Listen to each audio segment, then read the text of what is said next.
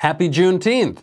Democrats on Capitol Hill are celebrating the end of slavery by pushing for reparations for the great-great-great-great-grandchildren of black slaves. We will examine why that's a terrible idea. Then President Trump kicks off his bid to make America great again. And someone planted kiddie porn on Alex Jones's InfoWars servers. All of that and more. I'm Michael Knowles, and this is The Michael Knowles Show.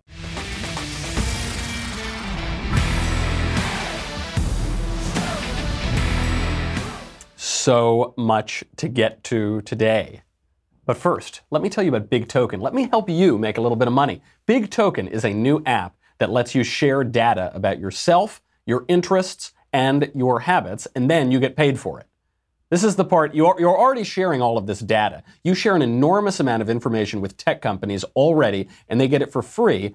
They make a lot of money on it. You should also make some money on it. That's where Big Token comes in. Here's how it works. First, you download the app and you sign up for a free Big Token account.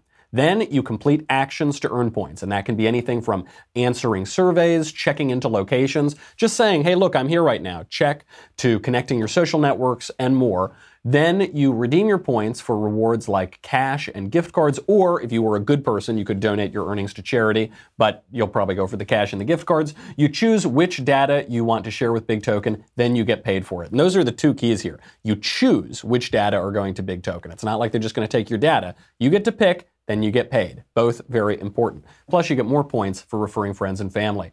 Your data is always secure on Big Token. It is all what you choose to share, and then based on that, you'll be placed into specific ad groups, and brands will buy access to those, and everybody makes money. Most importantly, you get paid. If you want to start earning money from your data, go to the App Store or Google Play, search for Big Token, BIGTOKEN. That's one word. Download the app and sign up. But most importantly, make sure to use my referral code, Knowles, Knowles, so that when everyone makes money and you make money, I get to make money too and keep my show on the air. So search Big Token in the App Store, go to Google Play, wherever you get your apps, download the app, use my referral code, Knowles, Knowles, to sign up, claim your data, and get paid.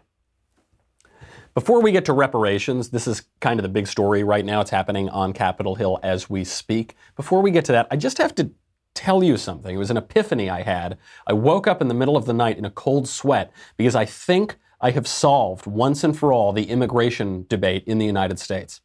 So you remember yesterday, Alexandria Ocasio-Cortez said that the Trump administration's immigration policies are like the Holocaust. Here's what she said. The United States is running concentration camps on our southern border, and that is exactly what they are. They are concentration camps. And if that doesn't bother you,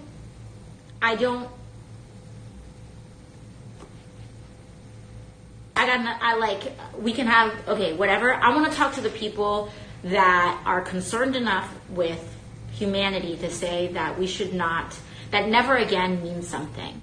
So you heard that. She said it's like concentration camps. She said it's just like never again, which is a direct reference to the Holocaust. So the Trump administration's immigration policies are like the Holocaust. But then the other fresh face of the Democrat Party, Rashida Tlaib, said that the Holocaust gives her a calming feeling.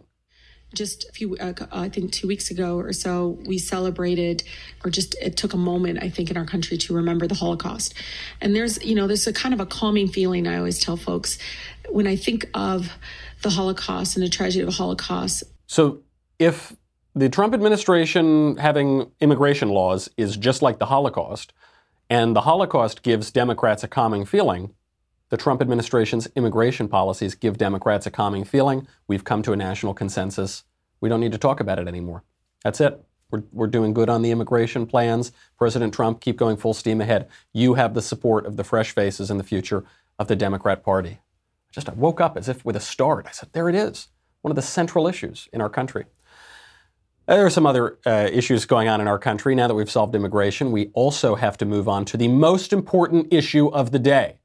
Forget the economy, forget peace abroad, forget immigration, forget our national borders. No, the most important issue of the day is reparations for the great-great-great-great-grandchildren of slaves 150 years after slavery was abolished in the United States. They're holding hearings on this right now on Capitol Hill. Why are they doing it today? Today is Juneteenth. And I think some people don't know what Juneteenth is. I think maybe this is like a geographic issue. Some people have never heard of it. Juneteenth is a very important day in the ending of slavery. It's not the day when slavery was abolished by the Emancipation Proclamation. That was issued on September 22nd, 1862 by President Lincoln, and it went into effect January 1st, 1863.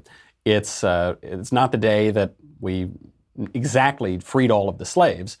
It's not the day that we freed all the slaves in the rebelling states. It's the day that slavery was abolished in Texas. So Texas was not a battleground of the Civil War, and so the Emancipation Proclamation didn't have any effect there. And then on June 18th, the Union Army General Gordon Granger arrived at Galveston Island with 2,000 federal troops, and he said, the federal law is the law here now in Texas, and he announced the next day freedom for the slaves. That's Juneteenth, and this Juneteenth, so many years later, a lot of Democrats are calling for reparations for the descendants of black slaves in the United States. Here's Sheila Jackson Lee. H.R. 40 is in fact the response of the United States of America long overdue. Slavery is the original sin. Slavery has never received an apology. Sheila Jackson Lee, one of the dumbest members of the U.S. Congress, which is really saying something. In the U.S. Congress, the average IQ is about 50, and she is a particularly egregious member of Congress. She has come out and said, we need reparations for slavery because the United States has never apologized for slavery. Of course the United States has apologized for slavery. We fought a bloody war where between 600 and 750,000 Americans killed themselves to answer for the question of slavery. We then had a civil rights movement, and then we had a great society. We had, we had all of these federal welfare programs that we were trying to effect to bring about some equality and apologize for historical slavery. So obviously, this is ridiculous. The leftist writer Ta-Nehisi Coates makes a much better case for reparations. The typical black family in this country has 1/10 the wealth of the typical white family. Black women die in childbirth at 4 times the rate of white women. And there is, of course, the shame of this land of the free, boasting the largest prison population on the planet, of which the descendants of the enslaved make up the largest share. The matter of reparations is one of making amends and direct redress, but it is also a question of citizenship. In H.R. 40, this body has a chance to both make good on its 2009 apology for enslavement and reject fair weather patriotism, to say that a nation is both its credits and its debits, that if Thomas Jefferson matters, so does Sally Hemings, that if D-Day matters, so does Black Wall Street, that if Valley Forge matters, so does Fort Pillow. Because the question really is not whether we will be tied to the somethings of our past, but whether we are courageous enough to be tied to the whole of them. The case is basically this, that regardless of who's responsible for slavery, it doesn't matter, black people do worse in America than other groups. They do worse than not all other groups. There are some groups that do worse specifically, Native Americans, for instance. But on the whole, black people in America have less money, have higher rates of crime, lower educational attainment outcomes. They marry at lower rates. They have higher out-of-wedlock birth. They have higher rates of abortion. In New York City, 60% of black babies are aborted. More black babies are aborted than born. It's the most dangerous place for a black person in New York, is in his mother's womb. That's terrifying. I mean, that's bad. And so what Ta-Nehisi Coates is saying is, regardless of who's responsible for it, this is the fact. You can't deny that right now black people are doing worse in America than other groups are. That's true. What he is saying is that history is affecting black people today. And I actually agree with him. I think this is a pretty good case. I mean, just speaking personally, when I think of the country, my ancestors helped to found America. 4 of them came over here on the Mayflower. They fought in, I think, every American war. John and Simon Knowles fought at Bunker Hill. John died of his wounds there. Simon Knowles was in Washington's army, was with him at Valley Forge. George Cobb Knowles died at the battle, I think, of Boynton Plank Road in the Civil War. When I look back on the history of America, I see my family's involvement in it. And that gives me a loyalty to the country, a love of the country, a sense of responsibility toward the country. If my ancestors were dragged here on slave ships, I would have a very different view of the United States. It's not anybody's fault. That's just natural. Of course you would. If your ancestors are brought here in chains and suffered systematic oppression and enslavement for 100 years or 150 years, you're going to have a dismal or dim view of the history of the country. Now, maybe that's changed by the fact that America fought a bloody civil war to free the slaves, and that America has tried to live up to its own creed over many years. Sure, maybe that changes your view of it, but I totally get the Ta-Nehisi Coates argument. However, Coates' solution doesn't make any sense. The solution of reparations for the descendants of slaves is totally idiotic, because I guess fundamentally why it's wrong is because it's a Marxist view. So it offers a materialist view of the world. It offers this view of the world that money solves all problems. That basically what Ta-Nehisi Coates is saying, what all of these guys pushing for reparations for slavery are saying, is that all problems stem from the distribution of money, and all problems can be solved with the redistribution of money. That's obviously not true.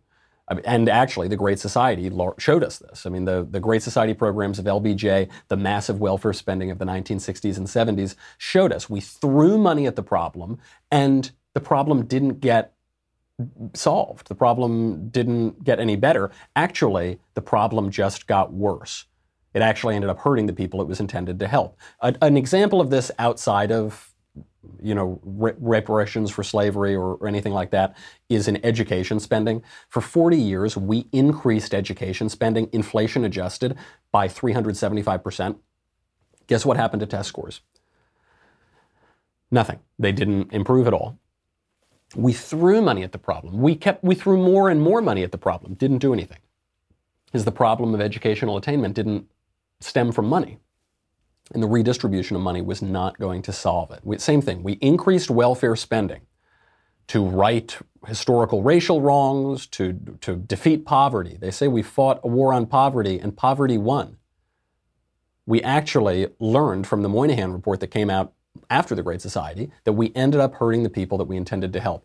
Crime rates increased, out-of-wedlock birth rates increased, abortion rates increased, because there were perverse government incentives for the breakdown of the black family. Nevertheless, reparations remain very popular among 2020 Democrats. So right now, currently supporting reparations, you have Cory Booker, Kamala Harris, Bernie Sanders, Julian Castro, Liz Warren, Kirsten Gillibrand, Beto O'Rourke, so many. I mean, I think there are probably 800 other Democrats that we can't even name. All of those guys are supporting reparations. This is radical. I mean, this is not a normal policy position to hold. Notably, Barack Obama, who's a very left-wing politician, didn't hold this policy view. And Barack Obama, obviously the first black president. Barack Obama said, quote, "I fear reparations would be used as an excuse for some to say that we've paid our debt and to avoid the much harder work." So what he's saying is, actually, reparations wouldn't go far enough. It would give America the opportunity to just cut a check and say, okay, the problems associated with slavery and Jim Crow and lynchings and all of that, they've just been totally rectified now. We don't have to think about it anymore. Actually, I sort of agree with Barack Obama on this. It's ridiculous. Of course, that doesn't change history. It doesn't change the past. And it doesn't change the way that the past affects the present. So I hate to say it, but I agree with Barack Obama on reparations. I also agree with Mitch McConnell, who makes the point that reparations today, money from white people today to black people today, or whoever else they're going to try to organize it, is just incoherent. Yeah, I don't think reparations for something that happened 150 years ago, for whom none of us currently living are responsible, is a good idea. We've, tried to deal with our original sin of slavery by fighting a civil war, by passing landmark civil rights legislation.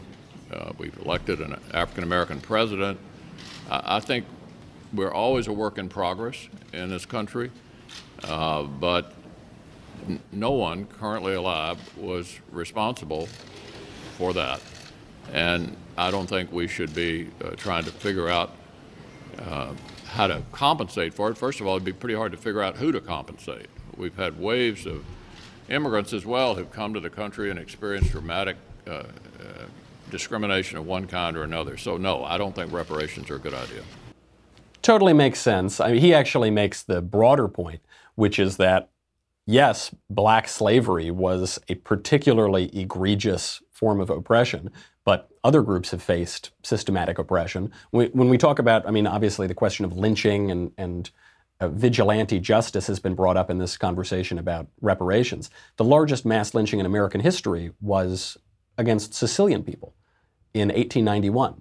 Does that mean that we're going to have some special federal program for the descendants of Sicilian people? I ask in a leading way. Wouldn't mind a little extra money.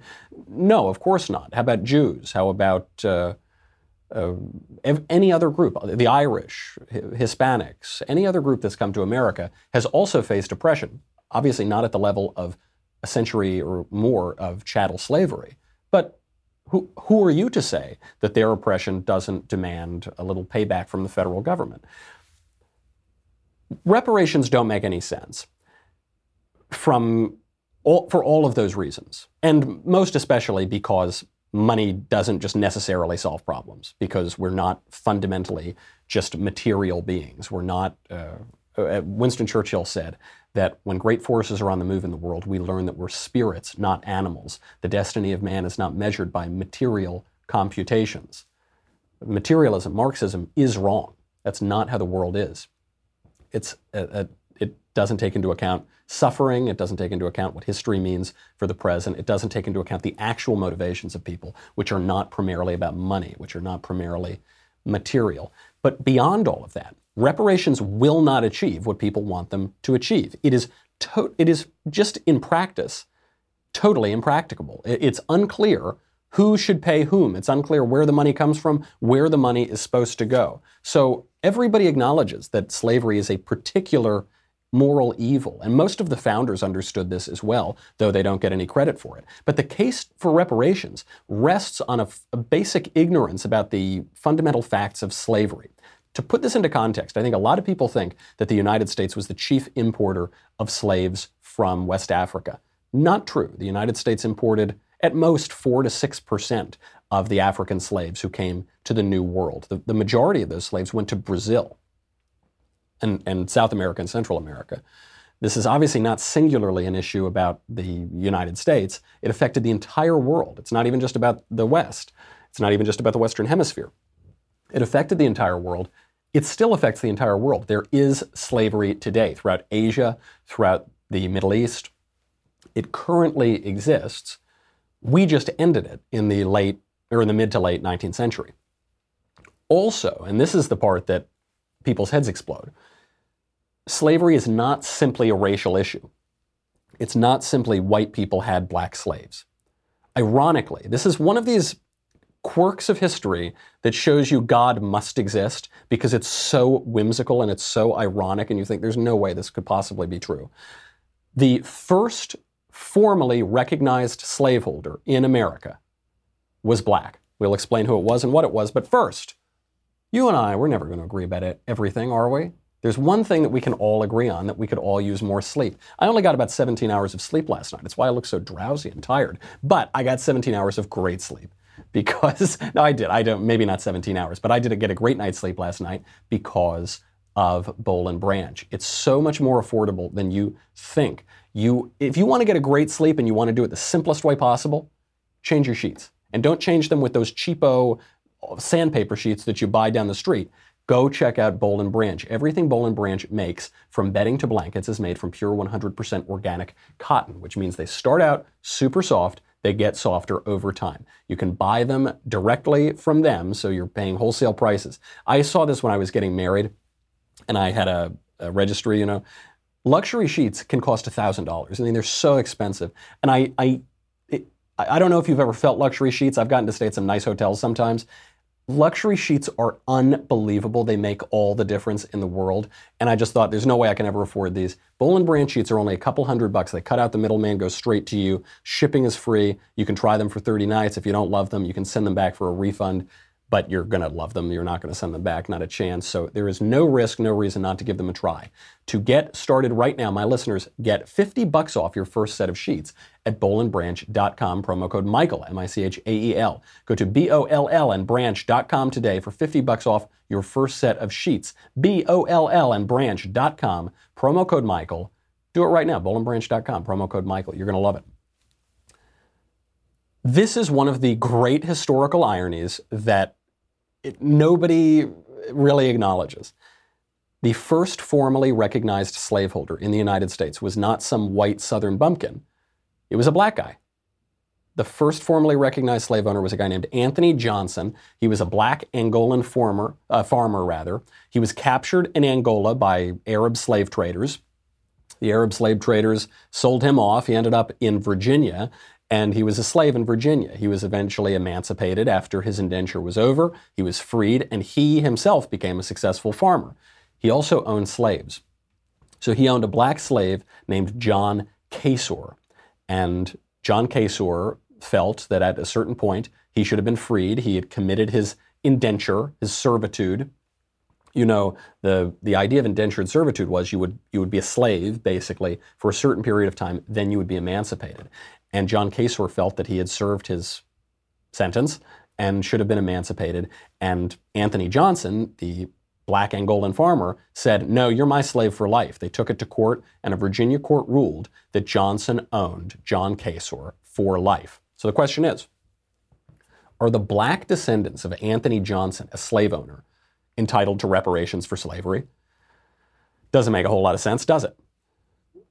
Are the black descendants of John Casor, the slave owned by Anthony Johnson, entitled to reparations from the black descendants of Anthony Johnson? So that means that when we have reparations for slavery, some black descendants of slave owners have to pay the reparations to some black descendants of slaves? Is that, how are we going to work that? Are we going to be taking DNA tests, and Ancestry.com is going to get hundreds of millions of dollars in federal grants just to figure out who was descended from whom? What if you're descended from a black slave owner and a black slave? Which, does it cancel out? Or a white slave owner and a black slave? Well, how are we going to adjudicate your culpability today in 2019 for the sins of your great-great-great-great-grandfathers? Or which great-great-great-great-great-grandfather? Also, this complicates it even more for the woke social justice crowd. It wasn't only white people and black people who owned slaves. Native Americans also held slaves, and Native Americans owned a lot of slaves. There were some black slave owners. There were a lot of white slave owners. There were a lot of white Native American slave owners. Of the five, they were called the five civilized tribes, the five major tribes. We're talking about the Cherokee, the Choctaw. Those five tribes adopted chattel slavery, like the really awful, terrible, worst form of slavery you can imagine. They adopted it. In 1809, the Cherokee had 600 black slaves. By 1838, so the time of the Trail of Tears, the Cherokee marched thousands of slaves down the Trail of Tears ahead of them, or sent them by ship to the new territory. By 1860, on the eve of the Civil War, the Cherokee had 21,000 black slaves. Those five major tribes owned slaves, black African slaves, at the same rate as Southern whites. Now this gets even more complicated, because it's not just that the five civilized tribes held black slaves at the same rate as Southern whites, and then slavery was over, and then that was it.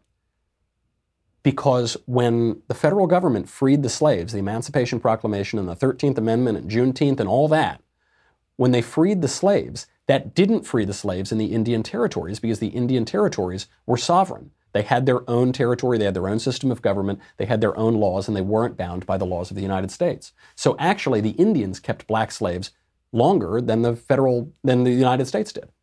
Now, eventually, the federal government intervened here. So the five civilized tribes did not free the slaves on their own. The federal government came in and forced them basically to sign a treaty in 1866, and one provision of that treaty was that they free the slaves. And this was a sticking point in the negotiations, but eventually all of the tribes agreed to it. And so in 1866, a year after the Civil War ended, the Indians finally agreed to free their slaves and abolish slavery. So are the great-great-great-great-grandchildren of black slaves today entitled to reparations from Native American tribes? Not just the descendants of Native Americans, but the actual sovereign tribes as they exist today. Are they entitled to that? Are we going to, is this federal commission that the Democrats want to set up going to send a bill to the Native American tribes for slavery, for holding slaves longer than even the Americans did? Probably not. That doesn't really work well with the intersectional victim pyramid, does it? What is the conclusion from all of this?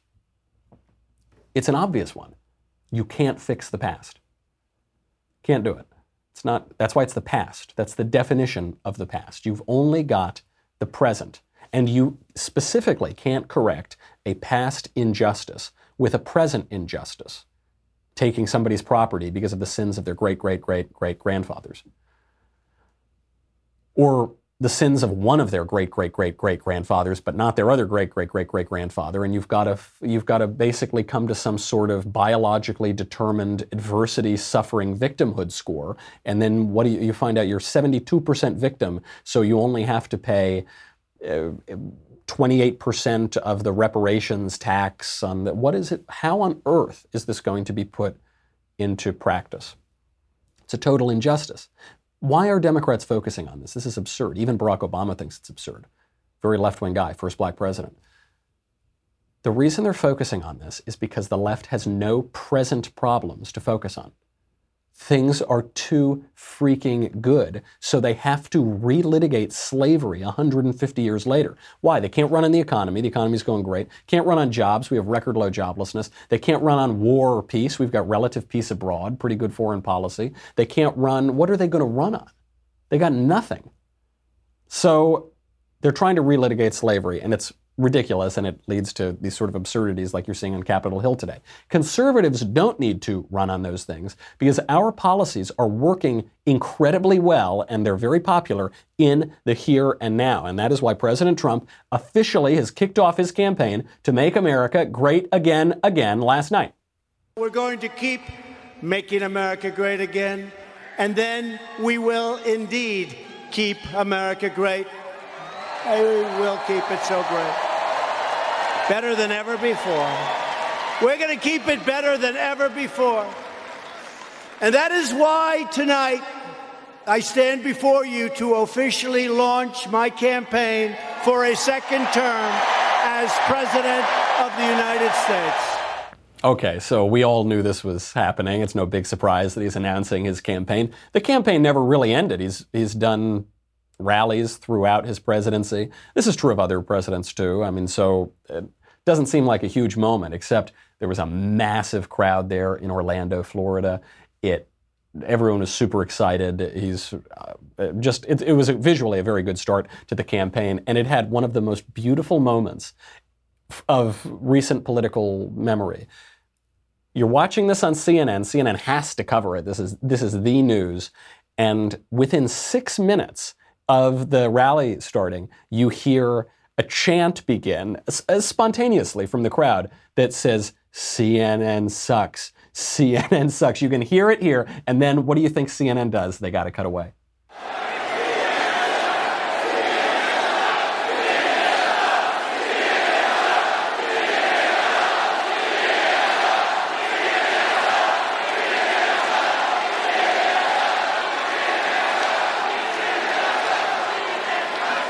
This was our chance to reclaim our government. All right, we've been watching the president kick off his re-election bid. He's been on stage for about 6 minutes. Oh, yeah, is that right, CNN? So hold on, wait, you're telling me you interrupted all of your programming so that you could cover 6 minutes of the rally? I don't know about that. Usually you'd have to cover, 20 minutes, 30 minutes of the rally, but they start almost from the beginning. They start, CNN sucks. Trump turns around, he's got a grin on his face from ear to ear, and then within a minute of that happening, CNN cuts away. Okay, well, yeah, you've heard that. All right, that's enough. Enough of that now. Go away.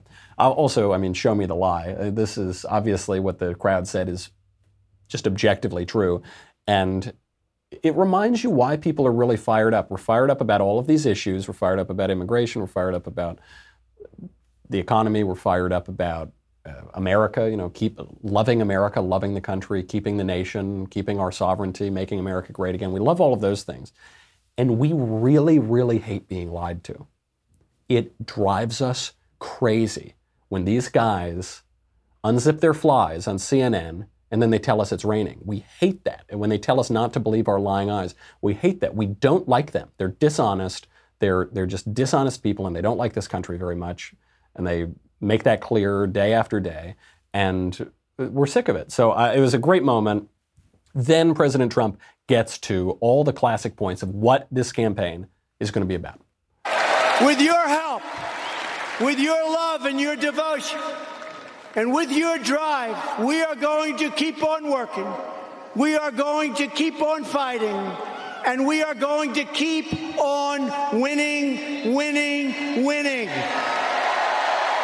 We are one movement, one people, one family, and one glorious nation under God. And together, we will make America wealthy again. We will make America strong again. We will make America safe again. And we will make America great again. Thank you, Orlando. Thank you, Florida.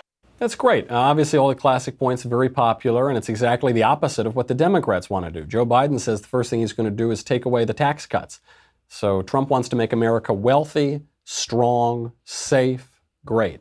What do Democrats want to do? They want to make it less wealthy. They want to take wealth away from you. They want America to be less strong, not to project strength overseas, to reduce our military spending. They don't care for America to be safe. They want totally open borders, and they don't want to deport any criminals, and they want sanctuary cities for criminals who spit in the face of our laws.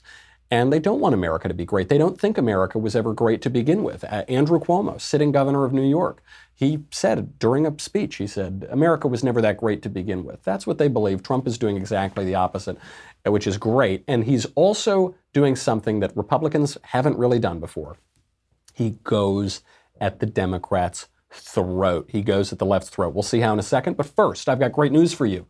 We are taking our backstage show live on the road, August 21st, to the Terrace Theater in Long Beach, California. It's going to be super fun. Ben Shapiro, Daily Wire God King Jeremy Boring, the Lord of the Multiverse, Andrew Klavan, and best of all, little old me, yours truly. We'll be live on stage discussing the winners and losers of politics and pop culture and doing our best to answer your burning questions from the audience. Tickets go on sale to the public this Friday, but only Daily Wire subscribers get pre-sale ticket access today through Thursday. You can do it. Time is running out, though. Do it right now. Subscribe. Get your tickets today. Come join us for a fabulous and fantastic event. Much, much more to get to. We got to get to how left-wing wackos presumably planted kiddie porn on Alex Jones's server, what it means for our country, what it means for conservatism. But first, go to dailywire.com. We'll be right back with a lot more.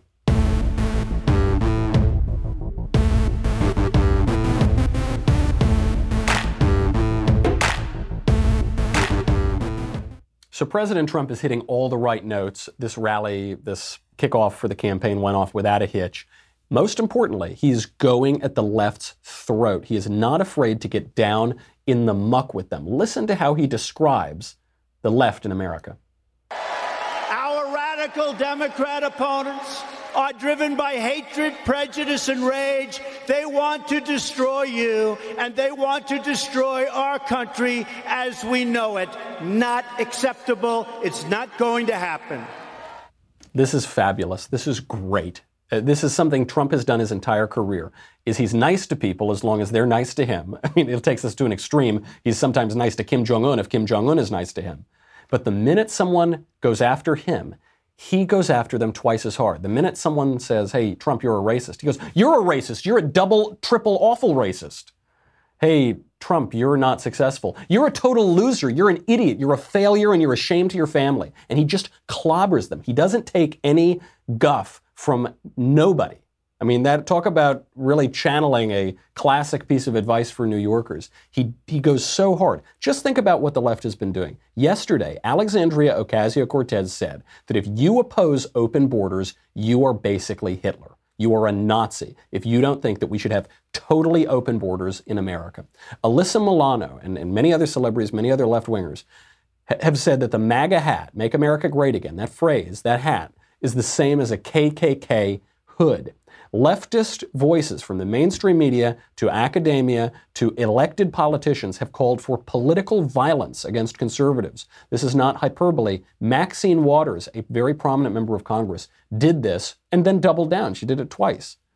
Now, in the old days, how did the GOP and conservatives used to handle it when the left would call us racist, bigoted, sexist, awful, the worst people in the world? You should probably get violent with them. How did the GOP used to handle that? Here's John McCain typifying the old school GOP response during the 2008 campaign. We're scared of an Obama presidency, and I'll tell you why. I'm concerned about someone that cohorts with domestic terrorists such as Ayers. I have to tell you, he is a decent person and a person that you do not have to be scared as President of the United States. Now, look, I got to ask you a question. I do not believe in. I can't trust Obama. I have read about him, and he's an Arab. He is not.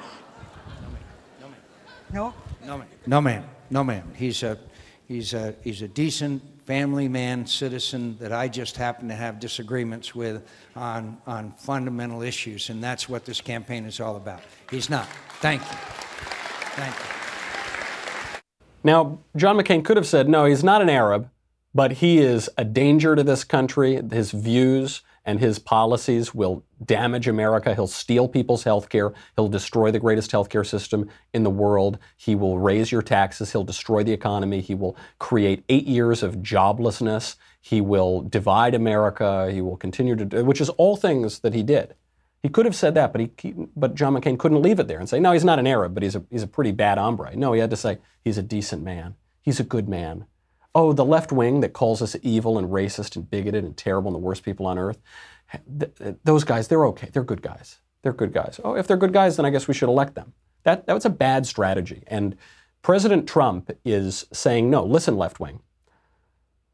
If you want to play nice with me and you want to be elevated and you want to say that we're decent people and you're decent people and we just have disagreements, I'm willing to do that.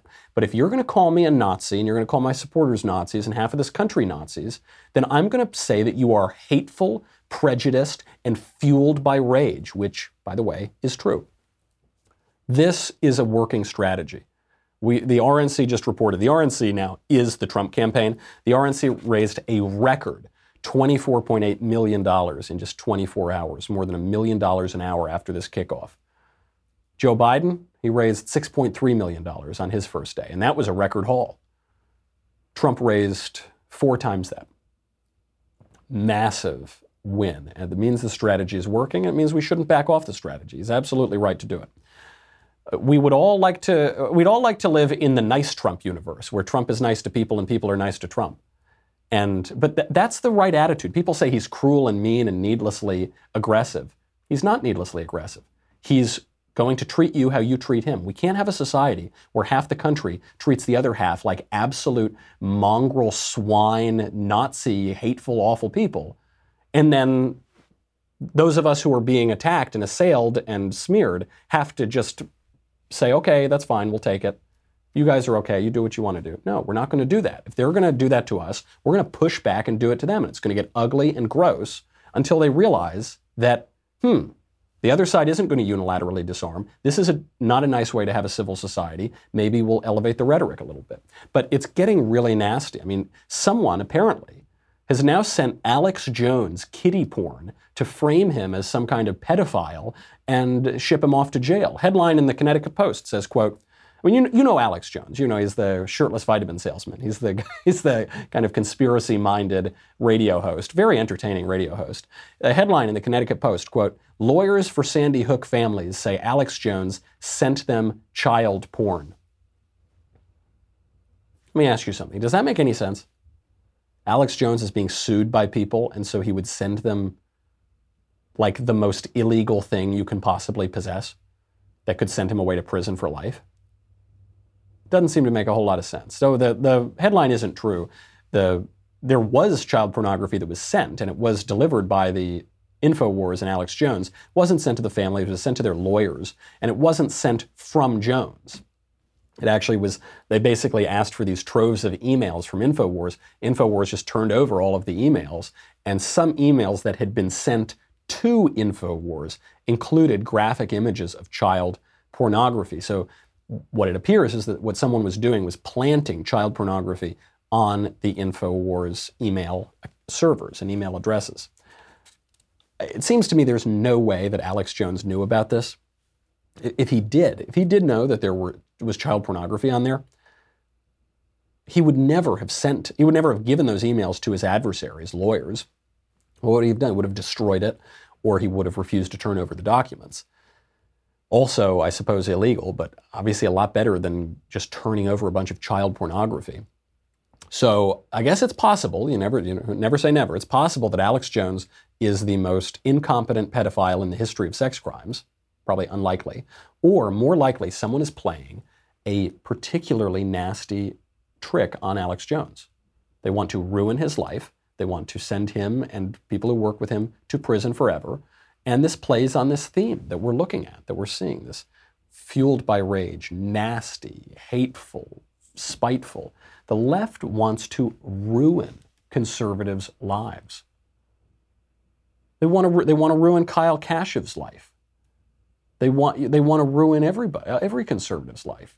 Some sicko is willing to deal in kiddie porn just to score political points, and then to send it to a shirtless vitamin salesman because they don't like his politics or something. They're going to send it to this guy because they think this guy is such a great threat to the country.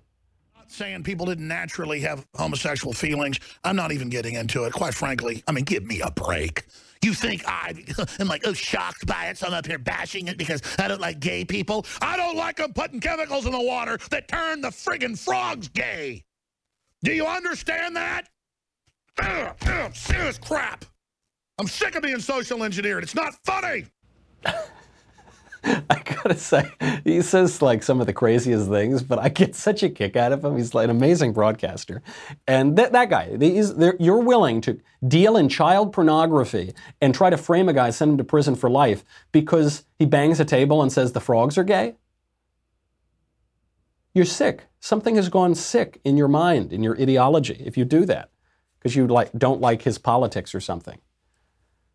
Hollywood celebrities, Deborah Messing, so happy, congratulating Harvard for ruining an 18-year-old kid's life because he said offensive and racial things simply for shock value when he was 16 years old.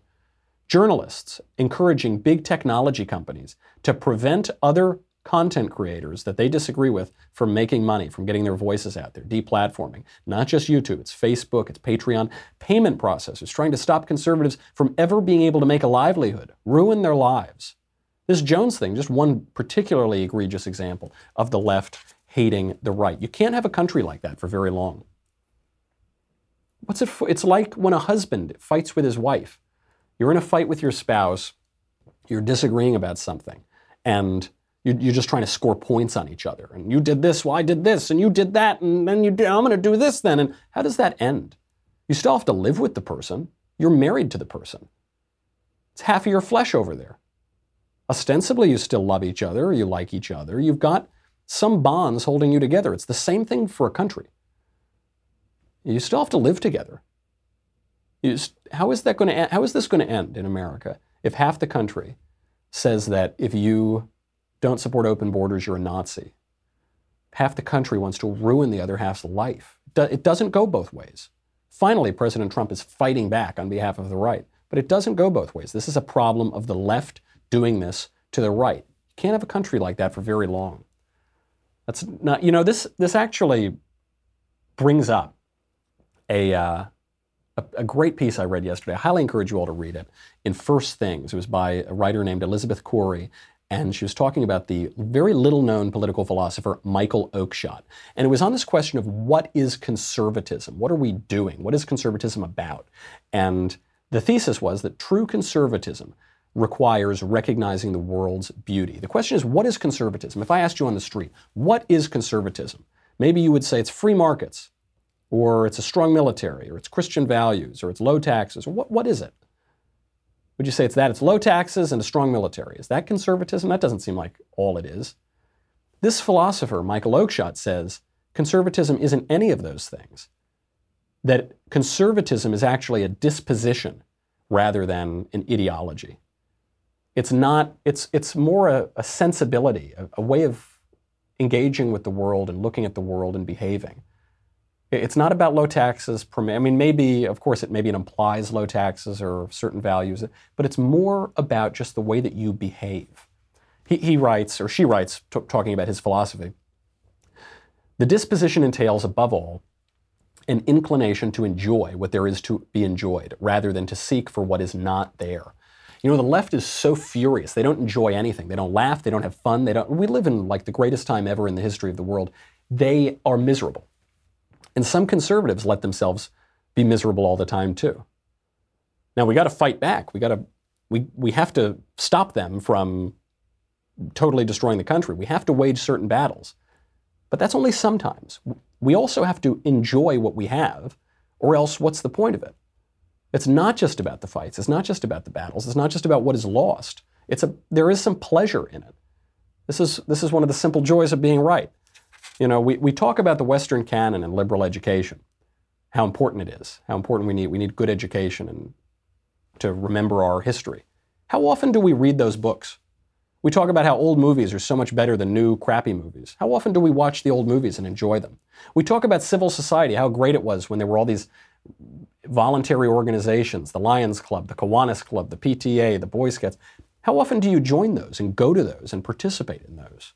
We talk about the importance of a nation. How often do we engage with our fellow countrymen? Do we really feel that we have some bonds to them still? We need to give the left a taste of their own medicine, and we need to show them the stakes of what they're doing, and we need to stop them from their path of complete destruction. But over the long haul, the only coherent conservatism is a conservatism that actually engages with and enjoys all of those things that we say are worth conserving.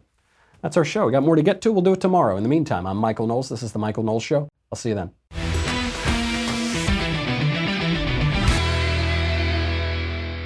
The Michael Knowles Show is produced by Rebecca Dobkowitz and directed by Mike Joyner. Executive producer, Jeremy Boring. Senior producer, Jonathan Hay. Our supervising producer is Mathis Glover, and our technical producer is Austin Stevens. Edited by Danny D'Amico. Audio is mixed by Dylan Case. Hair and makeup is by Jesua Olvera. And our production assistant is Nick Sheehan. The Michael Knowles Show is a Daily Wire production. Copyright Daily Wire 2019.